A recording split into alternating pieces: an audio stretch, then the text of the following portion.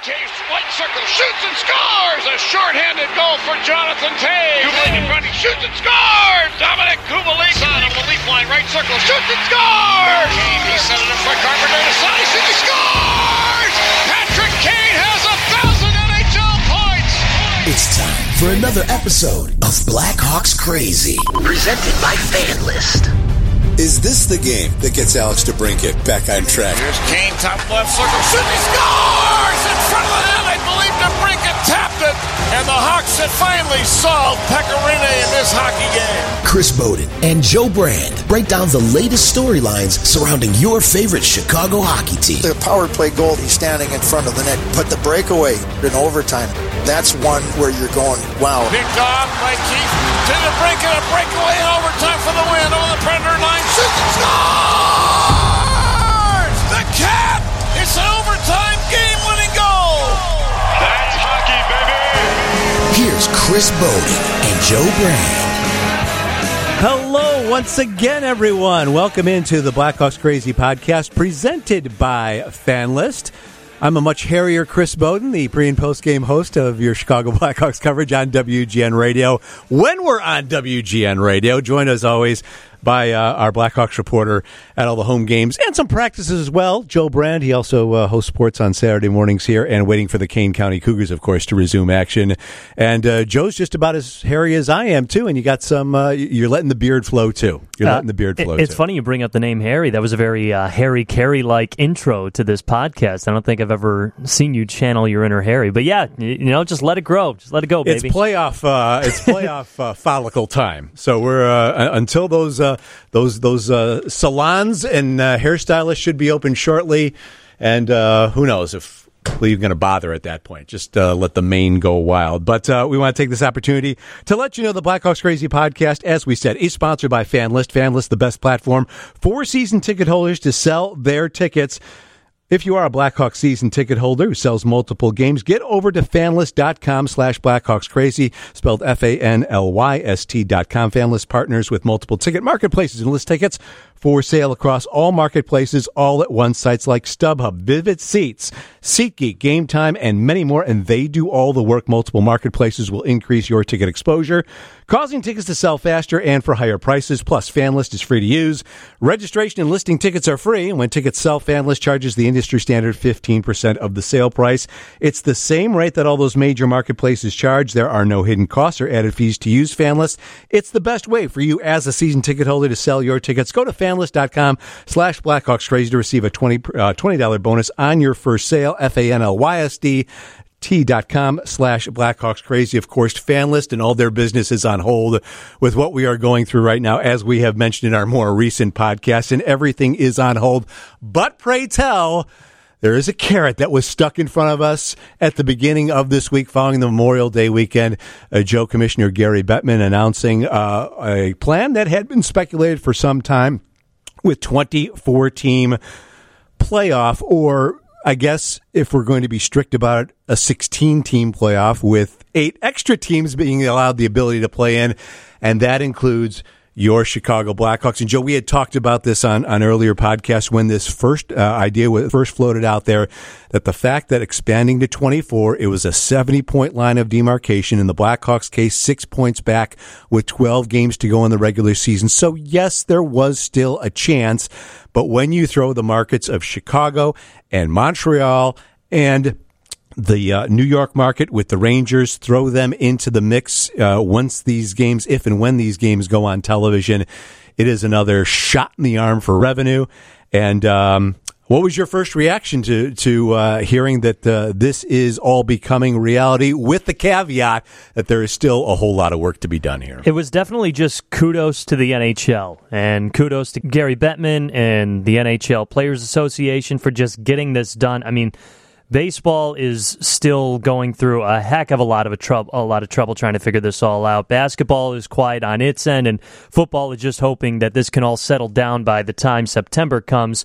So kudos, because a few podcasts ago, we were talking about the demise of the 2019-2020 season. So I like the setup, clearly, because it involves the Blackhawks, but I do understand it, and I also get the backlash from some of the teams that might think it's unfair, who would make the postseason if this didn't all go down and now have to face a team that they wouldn't likely face. But these are surreal times and surreal circumstances, so some surreal things come about. And yes, it's no coincidence that they chose the teams that they did with the point marker, like you mentioned. New York, both teams, Montreal and Chicago being huge hockey markets, and a big reason for it, of allowing those teams to get in. But the other thing, you look at it, I mean, if you're a higher team, you're playing a worse seed.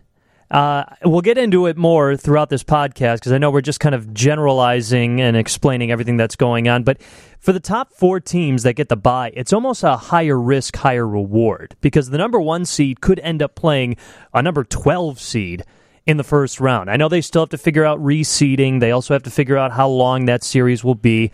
But a number 4 seed could play a number 8 seed in the first round. Typically, they would play number 5. So it does give everybody an even chance. And if you're a Blackhawks fan, you gotta like the Hawks' chances in a best-of-5 series. I get how good of a team Edmonton is. I get how young, how fast, how great they are on the penalty. But, I mean, you're talking about a core, a good chunk of that core that has so much Stanley Cup experience, that is eager to get back on the ice. I mean, why not? Why not at least just shoot the breeze and see what happens? We'll dive into that a little deeper as we go along here. There's some other points we want to bring up. We're also going to hear from Troy Murray. He's going to check in as well, and we're going to get some of his reaction at this particular news. But you mentioned Gary Bettman, and I think it's a good side that the NHL has shown.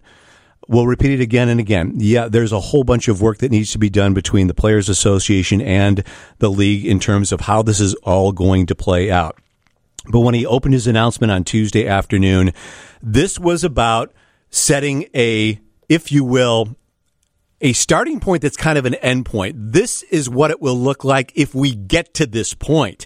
And I think sports fans all around, there's concern about whether the NFL is going to be able to pull this off on time. NBA still hasn't quite put a plan in place yet. There's been a lot of talk as we record here about, the teams going to Disney World in Orlando with the facilities there. And you mentioned Major League Baseball. This is their time. This is their season. And if they can't figure out a way to get this done, if all the testing is pretty much equal across the board, the availability and the structure of how players have access to it, the regularity with which they have access to it, it's really a bad look if hockey and basketball are taking up the summertime when they would normally have the spotlight if they can't particularly figure this out. But let's go back and first initially hear from Gary Bettman, part of his initial announcement about this 24-team plan, and how he said that everyone from team owners to management to players to fans, everyone wanted a completion and a closure to this season, and albeit in a safe manner. Let me assure you that the reason we are doing this is because our fans are telling us in overwhelming numbers that they want us to complete the season, if at all possible. And our players and our teams are clear that they want to play and bring the season to its rightful conclusion. Although we are anxious to get back on the ice, we will not do anything until we are assured by medical professionals and the relevant government authorities that it is safe and prudent to do so. There's the commissioner of the NHL talking much better than I did leading up to that particular soundbite from Tuesday afternoon. But yes, Joe, health and safety of the players and the staff becomes a priority in order to pull this off. He's talking about regular, comprehensive testing. Outside of that initial announcement, he went on to say, along with Bill Daly, his right-hand man in the NHL, that they believe at the point that they're really ready to start rolling once this play-in begins for the final 8 teams that are looking to get in, that 25 to 30,000 tests costing millions of dollars would be needed, and they think that they can eventually pull this off from the time that they can begin this play-in, play-off scenario all the way to the time that they award the Stanley Cup over the span of likely a couple of months. That's how many thousands of tests are going to be needed. They're very confident that at that point, there's no guarantee. It's no slam dunk that will be reality, but they're very confident it will come to that. They'll be able to pull that off so that every player would be tested every night upon the resumption of games. And that, of course, comes after the steps, the two phases that they're trying to incorporate here. As soon as next week, 6-man clusters of players being allowed into team practice facilities. And if we get to that point for the Blackhawks, I know who's knocking on the door first in that case. It's probably number 88 waiting to get in and get some work done along with a handful of his other teammates. And then eventually, if things continue to progress in a normal and in a manner that everyone is kind of hoping for, that perhaps by early July, you'd be able to set up a phase 3, which involves training camp, a lot more interaction, a lot less risk based on what some of the COVID-19 numbers are. And now it's a matter of building all this up, seeing everyone's curve kind of, if not flattened, then sink, as we've, knock on wood, been seeing in Illinois here. But it is quite a tangled web and a lot of dominoes and dots to connect in order for this to actually come to fruition. Well, speaking about Illinois' curve dropping, I mean, how surprising was it to see Chicago as one of the potential hub cities? We were talking about it earlier, thinking there's no way. I mean, as of right now, May 27th, Illinois, I think, is the only state left to be reopened. But it seems like they're confident, and I'm speaking in terms of the NHL, confident, talking with scientists and the World Health Organization, that all of this will be in play to set something up. I mean, that's why it was so important to get all this figured out, so that when they get to the time to say, all right, let's play hockey, everything is figured out. There's no scrambling. All of that is already determined, structured, what have you. But there is still a lot of other things to figure out. You mentioned the hotels. We were talking about it before the show. You've got two hub cities. Where's the East going? Where's the West going? Is it going to be the sites of a playoff team? Can those players stay at their homes or wherever they live during the season, or do they have to stay in a hotel? Can they be with their family? Can they interact? How frequent can they see the outside world? How frequent are these tests going to be? Where can these teams train? I mean, that's all the other things that still have to be figured out. And the other thing is, how we mentioned before, the first couple of rounds still have yet to be determined how long these series are going to be, best of 5 or best of 7. Pretty sure they're just holding out on that because they don't know exactly when they're going to start. So if they need to play some catch-up time, they can make the first 2 rounds best of 5 series. But again, kudos to the NHL to figure this all out before anyone else did. Let's hear again from the NHL commissioner about how he laid out this hub city process as part of that press conference or briefing, if you will, that the NHL conducted on Tuesday, led by Gary Bettman. And here he talks a little bit more details about the 2 hub cities that will eventually be there from a greater field that does include Chicago. For various reasons, we are also not announcing at this time which 2 cities will serve as our hubs. Things are evolving rapidly, and when we decide on locations, we want it to be on the best available information at the time that we need to make that determination. In the meantime, I can say we have narrowed the choices to a number of cities that as of today include Chicago, Columbus, Dallas, Edmonton, Las Vegas, Los Angeles, Minneapolis, St. Paul, Pittsburgh, Toronto, and Vancouver. There are no shortage of candidates that can help us do this.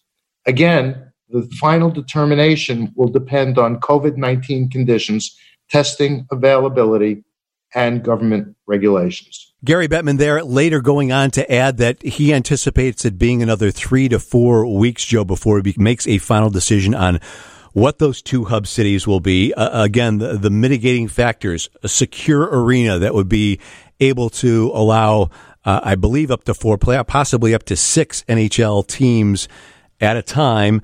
Practice facilities. Well, we know the United Center, and it was just announced as we were beginning this podcast on, or at least revealed as we were beginning this podcast on Wednesday evening, that Chicago Food Depository is no longer a hub distributing food right now out of the United Center. And again, kudos to the Blackhawks and Bulls for allowing that to happen during this period of uncertainty, but the practice facilities, you have couple of rinks at Fifth Third Arena. You have the 2 Johnny's Ice House facilities. You even have a couple suburban facilities if need be. So Chicago certainly fits that. The hotels certainly do. In-house or in-town transportation for each team and their personnel to go to and from the practice facilities and the arenas.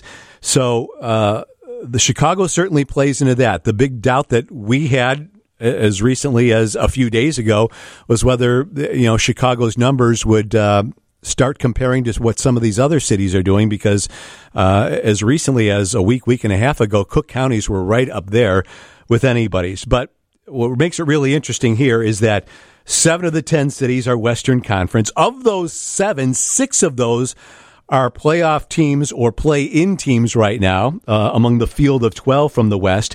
And all 3 teams that are from the East, Columbus, Pittsburgh, and Toronto, that are considered in the Hub City countdown, if you will, those are all playoff teams as well. So it leads you to believe that, perhaps whatever the Eastern Conference Hub City is, all the Western Conference teams would go to that Eastern Conference Hub City, and then all the Eastern Conference teams that make the playoffs, including the play-in round, would go to a Western Conference host. So, even though there is no home ice advantage, there is probably a comfort factor. There's not going to be fans there. You're not going to be hearing, Chelsea Dagger, even if it is being played at the United Center. I highly doubt that. But there is a comfort factor. And having those teams, if you're a Western Conference team playing in a hub city that is from the Western Conference and you're advancing in the playoffs, I would imagine they would have to force that particular team to stay in a hotel in order to kind of level the playing field from a competitive advantage standpoint, too. One of the first things I thought about was, would Jim Cornelison still sing the national anthem? And how odd would that be? Everyone keeps talking about, what would it be like to watch a hockey game with no fans? Well, how about singing the national anthem? Again, something we talked about before the podcast. If you are a playoff team in that hub city, are you allowed to stay at your places or not? And, you have, so the luxury there, or the pro there, I should say, is you have one less team in and out of a hotel, potentially helping your situation to not spread the virus, or basically social distance like we've been doing the past few months. But you have less control on what they do with their daily lives if they stay at home.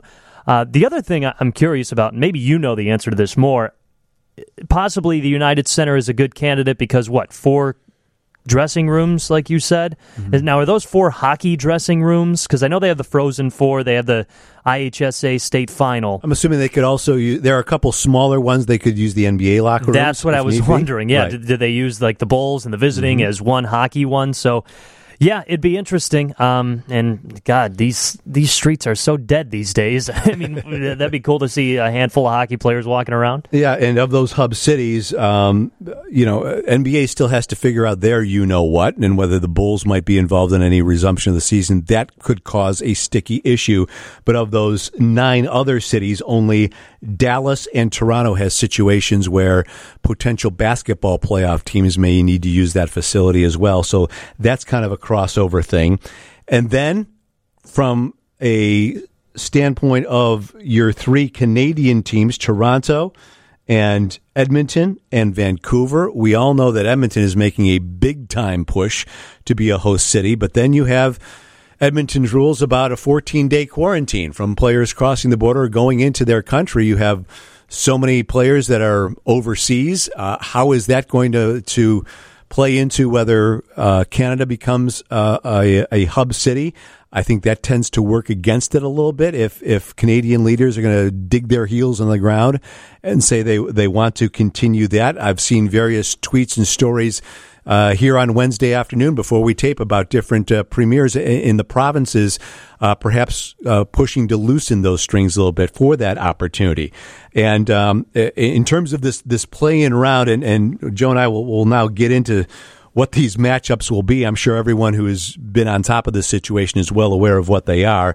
But in this play-in round, the qualifying round, if you will, it's playoff and overtime rules. As far as that round robin is concerned, among the top 4 seeds in East Conference, those rules are played just by the regular season. You go to a 5-minute overtime and then to a shootout, and that's how the point system will be decided in that, and if there are ties, it would fall to a tiebreaker to the points percentage during the regular season in those respective conferences. But yeah, all that seems to be locked down is best of 5 for that opening round series, maybe best of 5 or 7 to those that advance to the actual round of 16 playoffs, and then I think they're eyeing best of 7 conference finals and Stanley Cup final.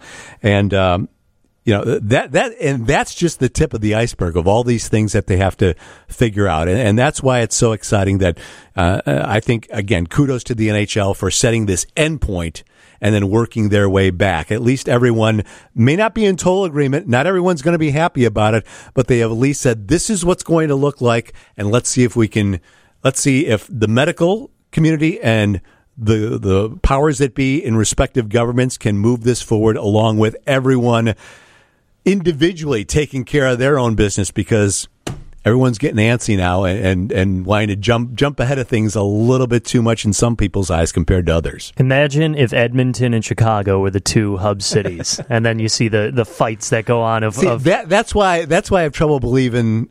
And I think Bettman did come out and say there will be one East and one West. Oh, okay. Even though I thought it was just, everything's up for grabs, what have you. I am curious, though, how this would affect if the NBA decides to take a similar approach, because with the NHL just get first dibs on it because they figured it out first. I mean, I would honestly think that that's kind of fair, but, they've always played nice. Both of the leagues have this whole time, so...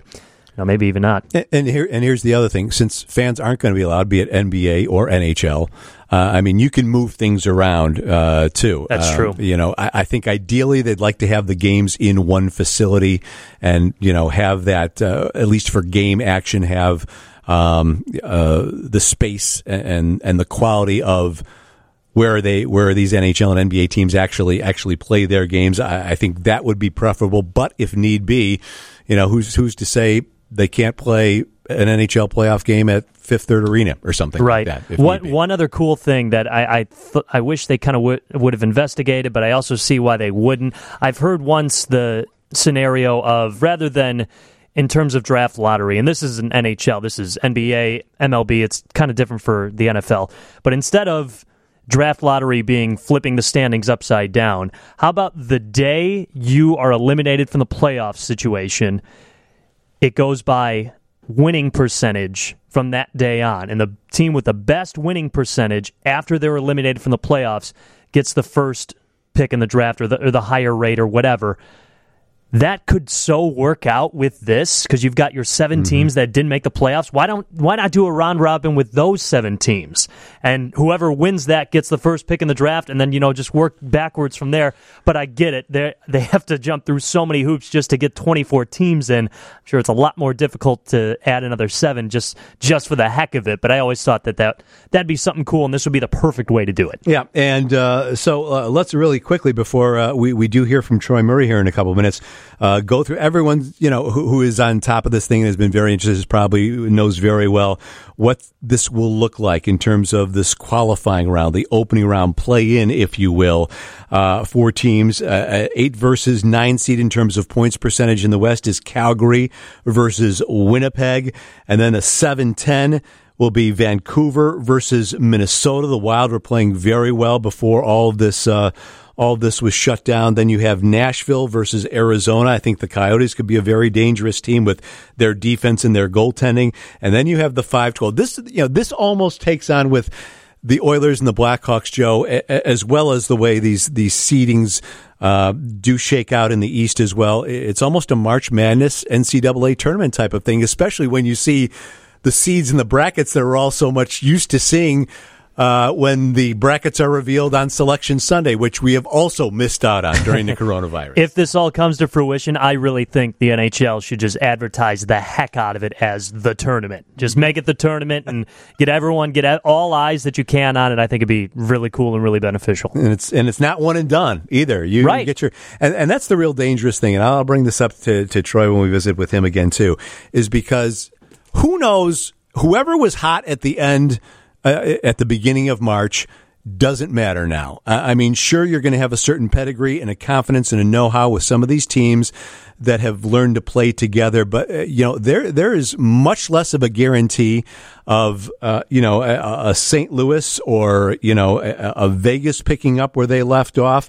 They're all great teams, and it should fall that way. But once you're in, and I think hockey, the NHL playoffs has been the one most likely where you see all you need is a hot goaltender or a hot team, and especially if you get into a best-of-5 series, you lose the first game or two, all of a sudden you are in a whole world of trouble. And things can turn just like that in terms of mindset, in terms of attitude.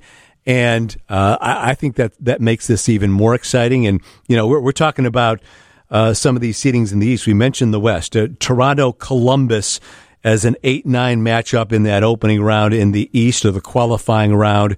Well, whoever advances to that goes to Boston. And, Boston beat Toronto in the first round the last couple of years. Then they beat Columbus in the second round last year. Then you have Joel Quenneville's team, the Panthers, taking on the Islanders. If Joel's team should advance, they could potentially take on what is the number 2 seed now in Tampa Bay, an all-Florida matchup. Then you have Carolina and the Rangers. And I saw these numbers the other day where Carolina had an 80% probability of making the playoffs. Now in this play-in round, you have to take on a Rangers team that beat them all 4 times that they met this season. And it was really coming on toward the end, and now has more goalies than they know what to do with, and they have the bread man as well. And then that 5-12 matchup, just as Edmonton might be a little bit concerned about the Blackhawks and their Stanley Cup pedigree. Well, yeah, Pittsburgh as a 5 has all that Stanley Cup pedigree, but you're going against perhaps the best goalie in the league in Montreal's Carey Price, and all it takes is for him to get hot. And, a couple of players that they have on that Montreal team. And so I can understand where some of these teams that looked like they were going to just be slam dunks with 3 weeks or a month ago in the playoffs, had they kept trending the way they were, now all of a sudden have a little bit of a scare on their hands. I guess the only team I kind of feel for, and I say that lightly, is Boston, a team that was 8 points ahead of the next closest one in Tampa Bay. And, they lose a couple of games in this round robin, and then all of a sudden they could face the number 5 seed. But, again, surreal times come to surreal measures. We are pleased now on the Blackhawks Crazy Podcast to be joined by the analyst supreme on Blackhawks Radio Hockey. That is Troy Murray, who joins us now. And Troy, let's get the biggest question out of the way. Will you please explain to our audience exactly how the draft lottery is going to work? All right. How are you doing? Hey, look at the time. I got to go. Yes. It's late. It would take up the whole rest of the podcast. I'm tired. I got a flat tire. That is wild. I have no idea how the draft is going to work, other than they set some parameters, and good luck for everybody trying to figure it out. If it goes one way, I think we can figure it out. If it goes another way, it's a whole different ball of wax. All hell breaks loose. I guess just pull your face mask up over your eyes and throw a dart at the dartboard. That's how exactly. It's going. So anyway, we've heard this scenario stirring for a couple of weeks now, percolating for a couple of weeks, and it was finally announced on Tuesday by the commissioner. And I just want to, first of all, get your overall thoughts on them placing this end game in place, and then working their way back to figure out what's going to be a ton of particulars in order to get there, along with cooperation from this virus and the medical community and the government as well. But what was your initial reaction to what the NHL has decided to put in place and really put in place before any of the other major sports really has? There's some finality to what decision was made here a couple of days ago by the NHL. For a couple of reasons. First and foremost, the 7 teams now that are not going to be in the playoffs can move about their business. The players can do as they please moving forward to the unknown for the rest of the summer. The season is over. Whatever playoff system or however they wanted to do this, there was going to be people who were going to be on the negative side of it. And, for the Blackhawks, they're getting a second chance here. It's a positive for the Blackhawks being able to be the 12th seed in the Western Conference, give them an opportunity. But I think just by setting the parameters of how this will go down, and that's the big question, if it ever gets to that stage where it will go down, people are aware of what is going to happen right now. They know the matchups. They know what is going to take place. There's certainly a lot of unknowns, and there's certainly a lot of speculation moving forward. But at the same time, at least there's a plan in place. They've finished the season. They've moved on with the 24 teams. It is what it is, and now everybody gets to make plans accordingly.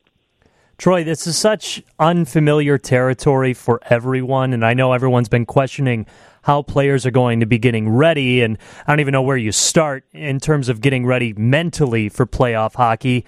But for a lack of a better term, how much do you think that this could also be somewhat of a crapshoot? I mean, you're talking about teams that haven't played with each other in months. You're talking about chemistry and health of these players that might have been on a little bit of a hiatus. You're talking about ice arenas in July, and you're talking about empty stadiums. I mean, this is so new to everybody. Joe, it's going to be crazy, and we're not going to know how this is going to work until it actually, comes to fruition. I think you can kind of look at this as just throw everything up in the air, as you say. I mean, I don't know how this is going to work out. Are the teams that are younger going to bounce back quicker, or the teams that have experience, like the Blackhawks with the core group of guys that they still have, will experience play a huge factor? Goaltending, one goaltender who was hot, all of a sudden he goes cold, and you get a guy like Corey Crawford who has been there before. Maybe he gets hot, and that could be the difference. So there's a ton of unknowns moving forward and how this is going to work out. You mentioned chemistry. Who's been working out? Who's been taking it seriously? Who hasn't been? I think you're going to see a huge discrepancy in the conditioning of players coming back, and that is a concern, and a legitimate concern for the NHL, where they want to have a training camp for at least the players to get back into rhythm and try and get their focus where it needs to be. But once the game starts, especially in a best of five, I've been there before, and in a blink of an eye, it's over with. So it's going to be really interesting moving forward with some of these teams that would have been in the playoffs are not going to be in the playoffs after the first round. And that's legitimate. I think that there's going to be some major upsets, and I think that in a lot of ways it really evens the playing field in such a short series with everything else that has occurred. And given the surroundings, as you said, empty buildings, different cities, the protocol of preparation, I don't know if they'll have morning skates. It's going to be a completely different ball game moving forward here, and we'll see how it pans out. I'm excited that there's a plan in place, but I think for people just take a deep breath. There's a lot of things that need to happen before you put the cards on the table here. Yeah, and we need a lot of people's cooperation, even those who would be sitting in the stands doing their job in order to keep this going on the right track. But if you put yourself in the position of, as we just look at this potential Blackhawks Edmonton matchup. If you put yourself in the position of these Blackhawks players who were scraping and clawing and always seem to fall short in getting into a wild card position all season long, they came close a couple times, and the next thing you know, they would fall back. But how much juice do you think guys like Keith and Kane and Taves and Crawford, not to mention the DeBrincats of the world, how much juice do you think this would give them if we get to this point? And on the other side of things, how much second thoughts do you think might be in the back of the heads of an Edmonton Oilers team that looked like it was well on its way to qualifying for what would have been a regular playoff? I think there's going to be ups and downs on both sides of that spectrum. I think for the Blackhawks, you've seen some social media stuff about Duncan Keith training, and he's a freak of nature. I mean, he trains hard. Patrick Kane has been working out every day. He's a guy that loves to be in the gym. You know that Jonathan Taves has been working out hard. And as tough as it was, because for them not knowing whether they were going to be inside the picture, if there was just a playoff, whether they were going to finish the season. And I think that even by doing this, it gives the players that opportunity right now to start kind of refocusing if that focus had wandered. And I think experience is going to become a big part of this. How do you react to adversity? Some of the younger players in the league might not just cope with some of the issues that are dealing with, but they're younger. They may bounce back quicker. So it's really tough to say. But I think that for the Blackhawks, and especially that older group, knowing that they have an opportunity here and knowing that it's kind of a very unique situation. As you move into this format, if it gets to that point, that there's a legitimate chance that there's could be some major upsets. And, why not the Blackhawks? They've got the pedigree. They've got the core guys inside that locker room that have been there before. They've seen it all and used their experience to their advantage in a first-round playoff against a very good but unexperienced, untested team in the Edmonton Oilers as far as playoff play. I know there still are a handful of things up in the air, but as of right now, I believe teams are allowed 50 members or less. Do you know if that includes broadcasters? Have you thought about, calling the game with John remotely? Well,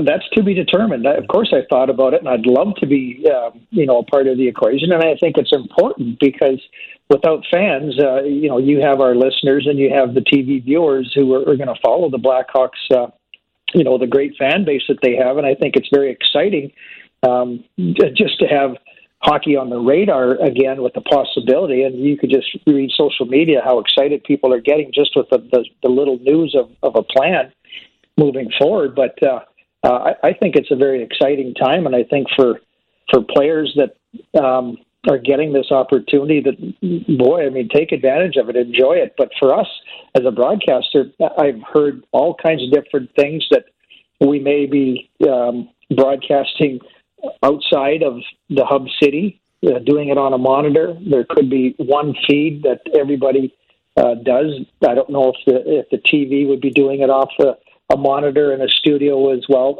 All those things, logistics, there's a lot of details to be firmed up here. And if indeed there is 50 people limited maximum, are we in that 50 people? You're in. I'm saying you're in. Well, I hope we're in because I you know what I mean. It's what I love doing right now, Can and I please Bode, go? I hope you're a part of it too, because it's. I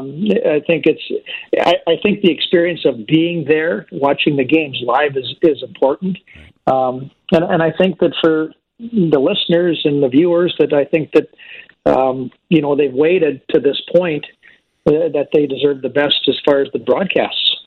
As we let you go here, final question is: if you happen to be in this position way back when you were a player, if you were one of those 7 teams, are you probably happy with a member of one of those 7 teams? Are you probably happy with the decision that was made based on the outlook here, knowing at the same time you could be 9 months before you get back with your team again, whichever team you may be playing for the following season?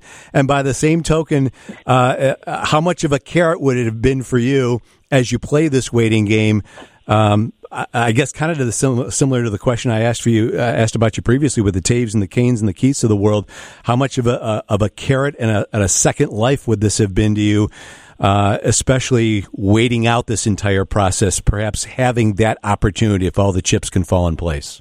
Yeah, it's a good question, Chris. And if you go to the first part of it, for those 7 teams, they weren't going to make the playoffs, and people are going to say, well, the Blackhawks weren't, the Montreal Canadiens weren't going to make it, and there was a far reach as far as what they had to do to get into the postseason. But for those 7 teams that basically had zero chance to get in, they don't have to worry about what's going on here. Yes, the delay is going to be brutal. Nobody has gone through this before at any level. And again, the speculation, the unknown moving forward, you'll just have to wait and see what happens and just kind of play it by ear. Things are changing day by day, week by week.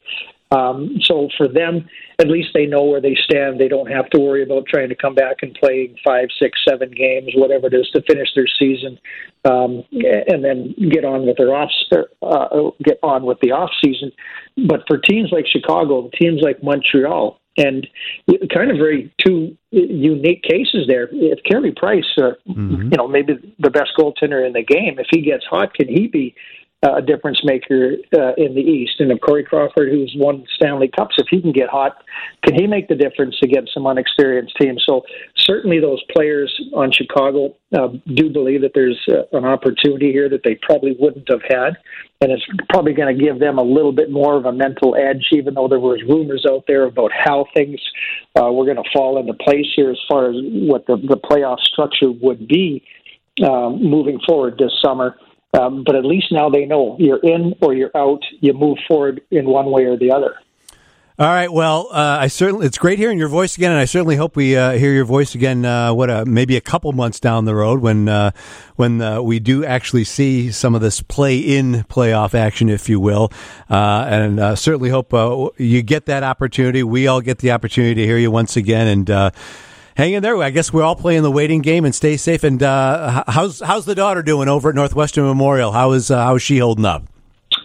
She's doing really good. Thanks. She loves what she does, and I know that she takes a lot of pride in her work. It's been tough for her as far as a social life. For a lot of people, she doesn't have one right now, but even more so because it's basically to the hospital and then back into her apartment. So it's been tough on her, but she loves what she does, and she takes a lot of pride in what she's doing. Thank you for asking, because I'm very proud of her. Yep. You're a proud dad all around, right? Didn't your one daughter do a story on your other daughter?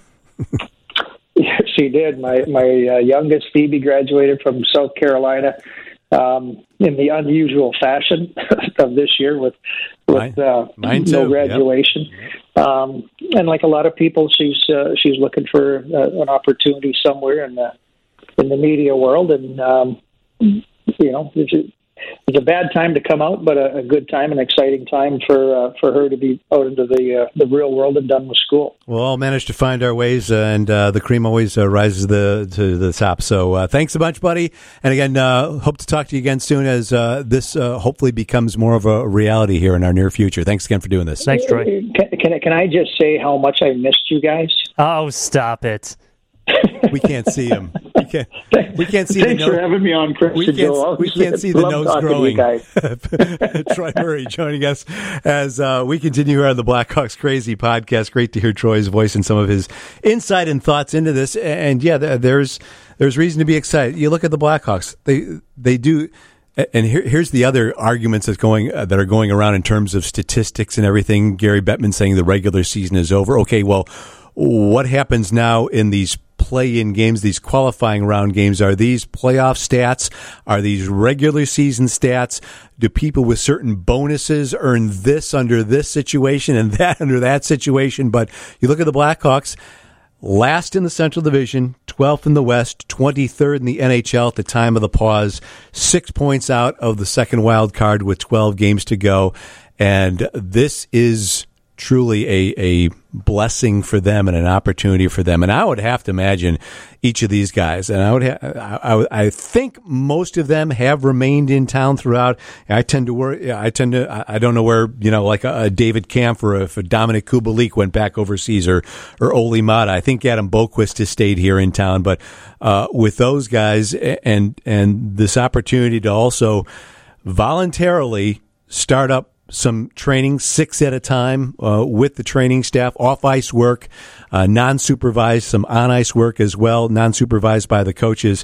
I have to think this is kind of a gift from heaven for them if all these dots can connect for them to have this opportunity. That's interesting you bring up about statistics. I didn't think about that yet. One thing I did think about, that it's probably beneficial for the NHL and these teams to say, it's the playoff round, this play-in round. For one reason, merchandise. Mm-hmm. You can say 2019-2020 playoffs, Chicago Blackhawks, T-shirts, sweatshirts, hats, towels, even though no one will be throwing them around. But I don't know, more money in the bank. Exactly, and with all the revenue that has been lost from the end of the regular season, I think there have been talk about perhaps $1 billion the league has lost here when you consider about the potential of the playoffs also being completely wiped out. Maybe they get half of that back with TV ratings and sponsorships, and then merchandising with, you throw a couple extra teams in that qualifying or play-in or playoff mix. they're looking for every possible way, especially with no fans coming through the turnstiles, no concessions, no parking, everything else that goes with conducting a live sporting event before these packed houses and arenas.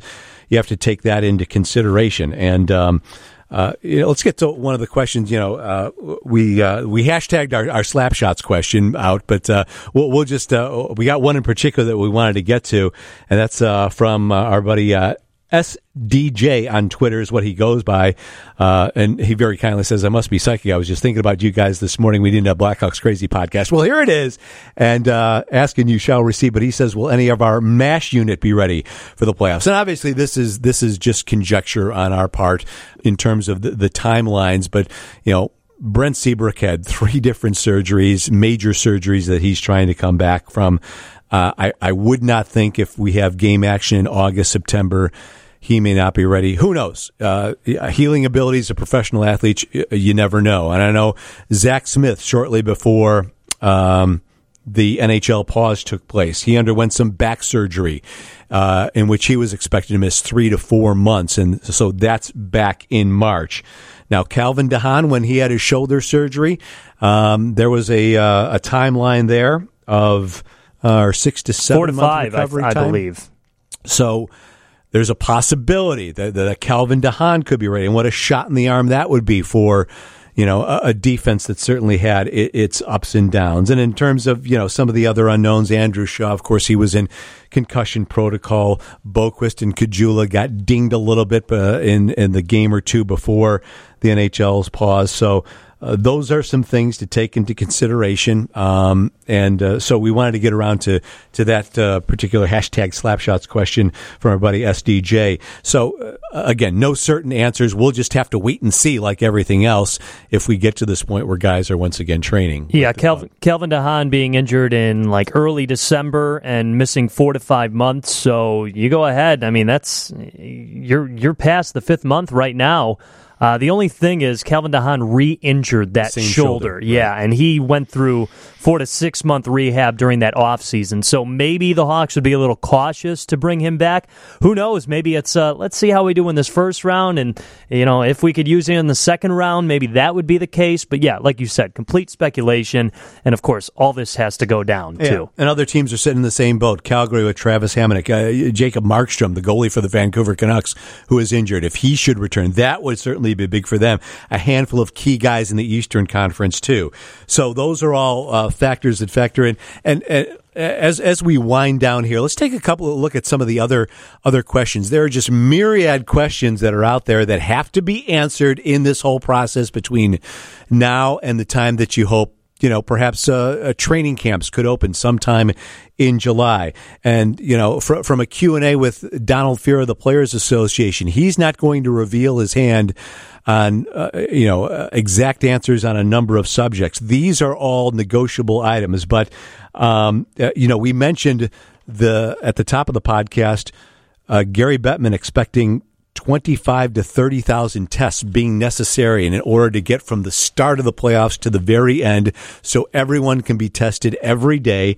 And some of the points that were brought up, they are confident, and Bill Daly mentioned this, confident that isolated positive tests should not shut down teams or not shut down the tournament if there's an isolated positive test here or there.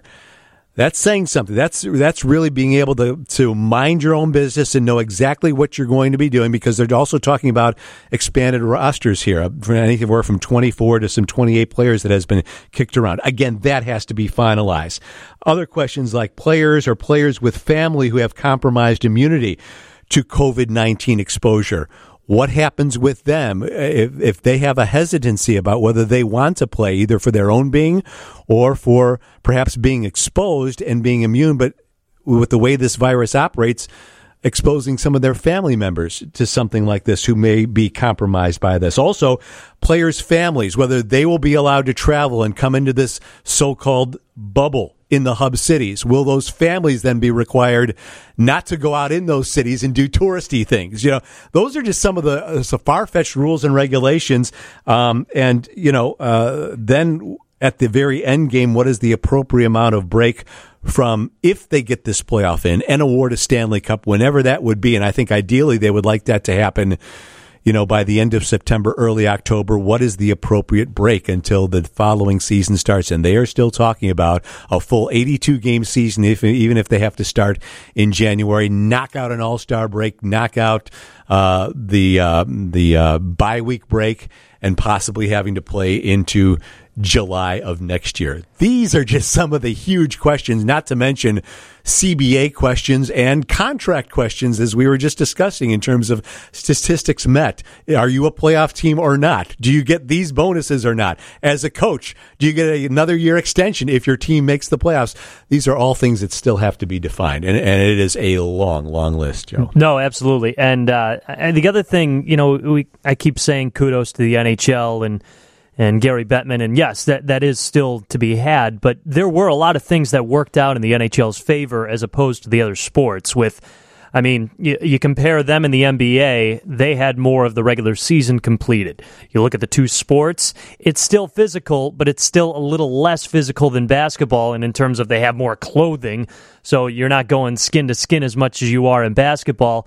And the other thing is, which really just shoots baseball in the foot, is the fact that the season did not start yet. And that's clearly what the biggest speed bump has been in that realm, is figuring out contracts and players arguing with management. It's so much different in the hockey world, where this season has basically been completed and, money has been paid or contracts have been figured out already.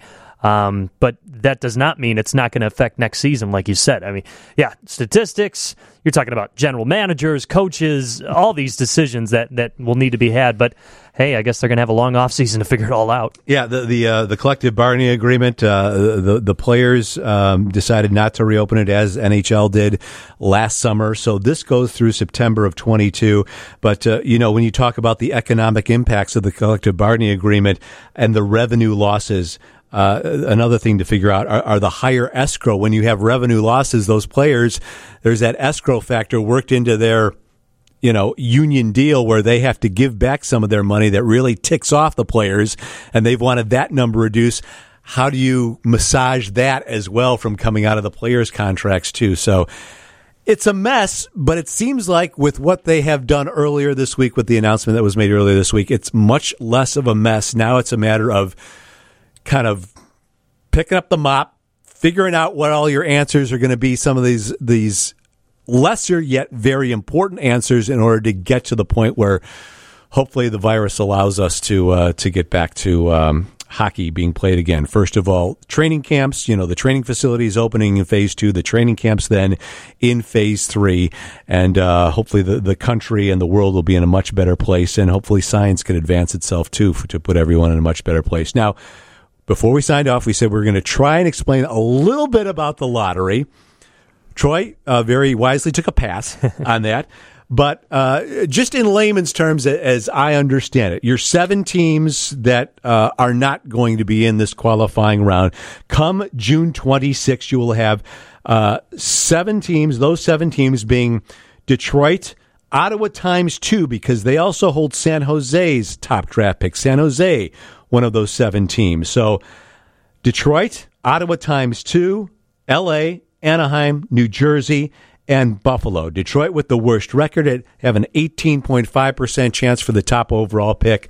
But then we factor in Ottawa along with San Jose, combine those 2 teams, and they have a 25% chance for the top overall pick. So as they're going to do this, or try to do this in 2 phases if necessary. I think preferably they like to do it in the first phase, where there are 3 separate draws, and they will hope that 3 of those 7 teams are the ones that get the first 3 picks. But in the event that they don't, 8 qualifying losers that are will be place cards in the event that one of those 3 selections are not one of the 7 teams. Those place cards will be put into effect and put on hold until that qualifying round is over with, and you'll know who those 8 teams are. And then wherever that slots, whether it's the first overall pick, the second overall pick, the third overall pick, or a combination of them, then those place cards would go into a factor of the second phase of this lottery. And that's when you're playing the waiting game of knowing exactly which those teams are. So That's kind of a layman's explanation of it. I just don't know how much clearer that is to anybody right now. Well, Joe's head is still spinning here. Honestly, there was a good 40 minutes where I took just to try and figure this out. I totally understand why Troy Murray just passed by it. But I don't get it. Why, if they choose one of the teams that's not in the top 7 for the first 3 rounds, why can't they just repick? Why do they have to wait or rather move on to phase 2? Like, I get it in ping pong ball terms. Mm-hmm. You know, the lower seed you are, the better chance you have to get the number 1 overall pick. They throw all the ping pong balls in there, and they pull out the Arizona Coyotes. So why don't they just say, okay, we're going to put this ping pong ball back and do it again until one of the 7 teams gets the first 3 picks? Like, that's just the one part I don't get. Yeah, well, I guess that skews with the actual lottery process, those that have that chance to do it. And you would think in all likelihood, but again, we saw the Blackhawks jump up to number 3 last year. You would think in all likelihood that those 7 teams would be among the top 3 that are selected. And yeah, having those place cards in place in the event that in drawing the top 3 obviously becomes a lot easier if, you know, any of those 6 teams now with San Jose out of the mix, New Jersey, Buffalo, Detroit, Ottawa, LA, and Anaheim, they fill out those top 3 spots, and then, you know, you can put everything on hold. But in the end, you're going to have a lot of teams and a lot of kids on hold too, until this whole thing can be figured out and teams are actually able to draft, whenever that'll be. We're just talking about the lottery process and the selection process here. It's not actual names being called. So who knows when that is going to happen. We're just talking about how these teams are going to place themselves, because it's going to be a pretty long waiting game. And the qualifying process and those 8 teams that are then knocked out from this play-in round, then you'll find a little bit more clarity of that. But you have to get to that point first until you find out those next 8 teams. I do like the concept of phase 2, to where the teams aren't figured out yet. I would like to see other sports or the NHL continue on with this concept of, okay, we do the draft and we do the teams that are out of the playoffs. And then after the first round of the playoffs, we've got the remaining teams. Then we choose from there. I don't know. I just think it's a cool concept, and it kind of stretches out the whole draft. I mean, it's more content. And I believe for Hawks fans, in layman term for them, they have a chance at a top 3 pick only if one of those place cards is in effect when the first 3 selections are made. If you know, it's not one of those 7, and then it becomes a place card, and then they find out if they do lose to Edmonton in that qualifying round, then they would have a chance to be one of those place cards and get a top 3 pick. Okay. So, and, you know, in combination with that, as we said, one of the top 3 doesn't go to one of the non-qualifiers, but if they beat Edmonton, I believe they are then out of the top 15, because that takes them out of the place card. Oh, boy. So imagine building up the whole draft all day, talking about it, and then, all right, let's choose Chicago Blackhawks. All right, we'll see you in a few weeks, everybody. Don't ask me to repeat that if I don't have it written down right in front of me, but that was based on everything I've gathered from what I have read so far, and we'll quiz everybody on that in about a week, and I think I'd probably have to be quizzed on it. I found it informative. I really did. So, again, kudos to the NHL for at least putting this in place. I think this has kind of been our main theme here, and getting back in the saddle on the Blackhawks Crazy podcast, because they have given NHL fans something to be excited about. That excitement cannot fulfill itself unless everyone does their due diligence as best as possible in order to get this thing continuing to move in the proper direction. We've finally started to see some steps of that happening. The doors kind of opening to both the economy, although not to the extent that anyone would particularly like, especially business owners. And you certainly feel for them. But this process certainly has to play itself out. There are a lot of, I think it's even more than T's to cross and I's to dot for Donald Fehr and Gary Bettman and the players and management and ownership to try and bring this thing to fruition. But in the event, it's kind of a concert that all this stuff has to work together in order to get to this end game, in which hopefully by the time, you know, mid-August rolls around, perhaps early August, if all things fall correctly, that we do get to see hockey. And I think that's the most important thing to take out of this. And it's good to have some hope because ever since, March 12th, when the season was paused and a lot of other trickle-down effect happened with other sports, other businesses, that there is something out there for hockey fans and a lot of sports fans to hold on to. A couple podcasts ago, I felt like we had a come to Jesus meeting thinking that this season was finito. But yeah, it still could be. It could. But again, out of all the other sports, they have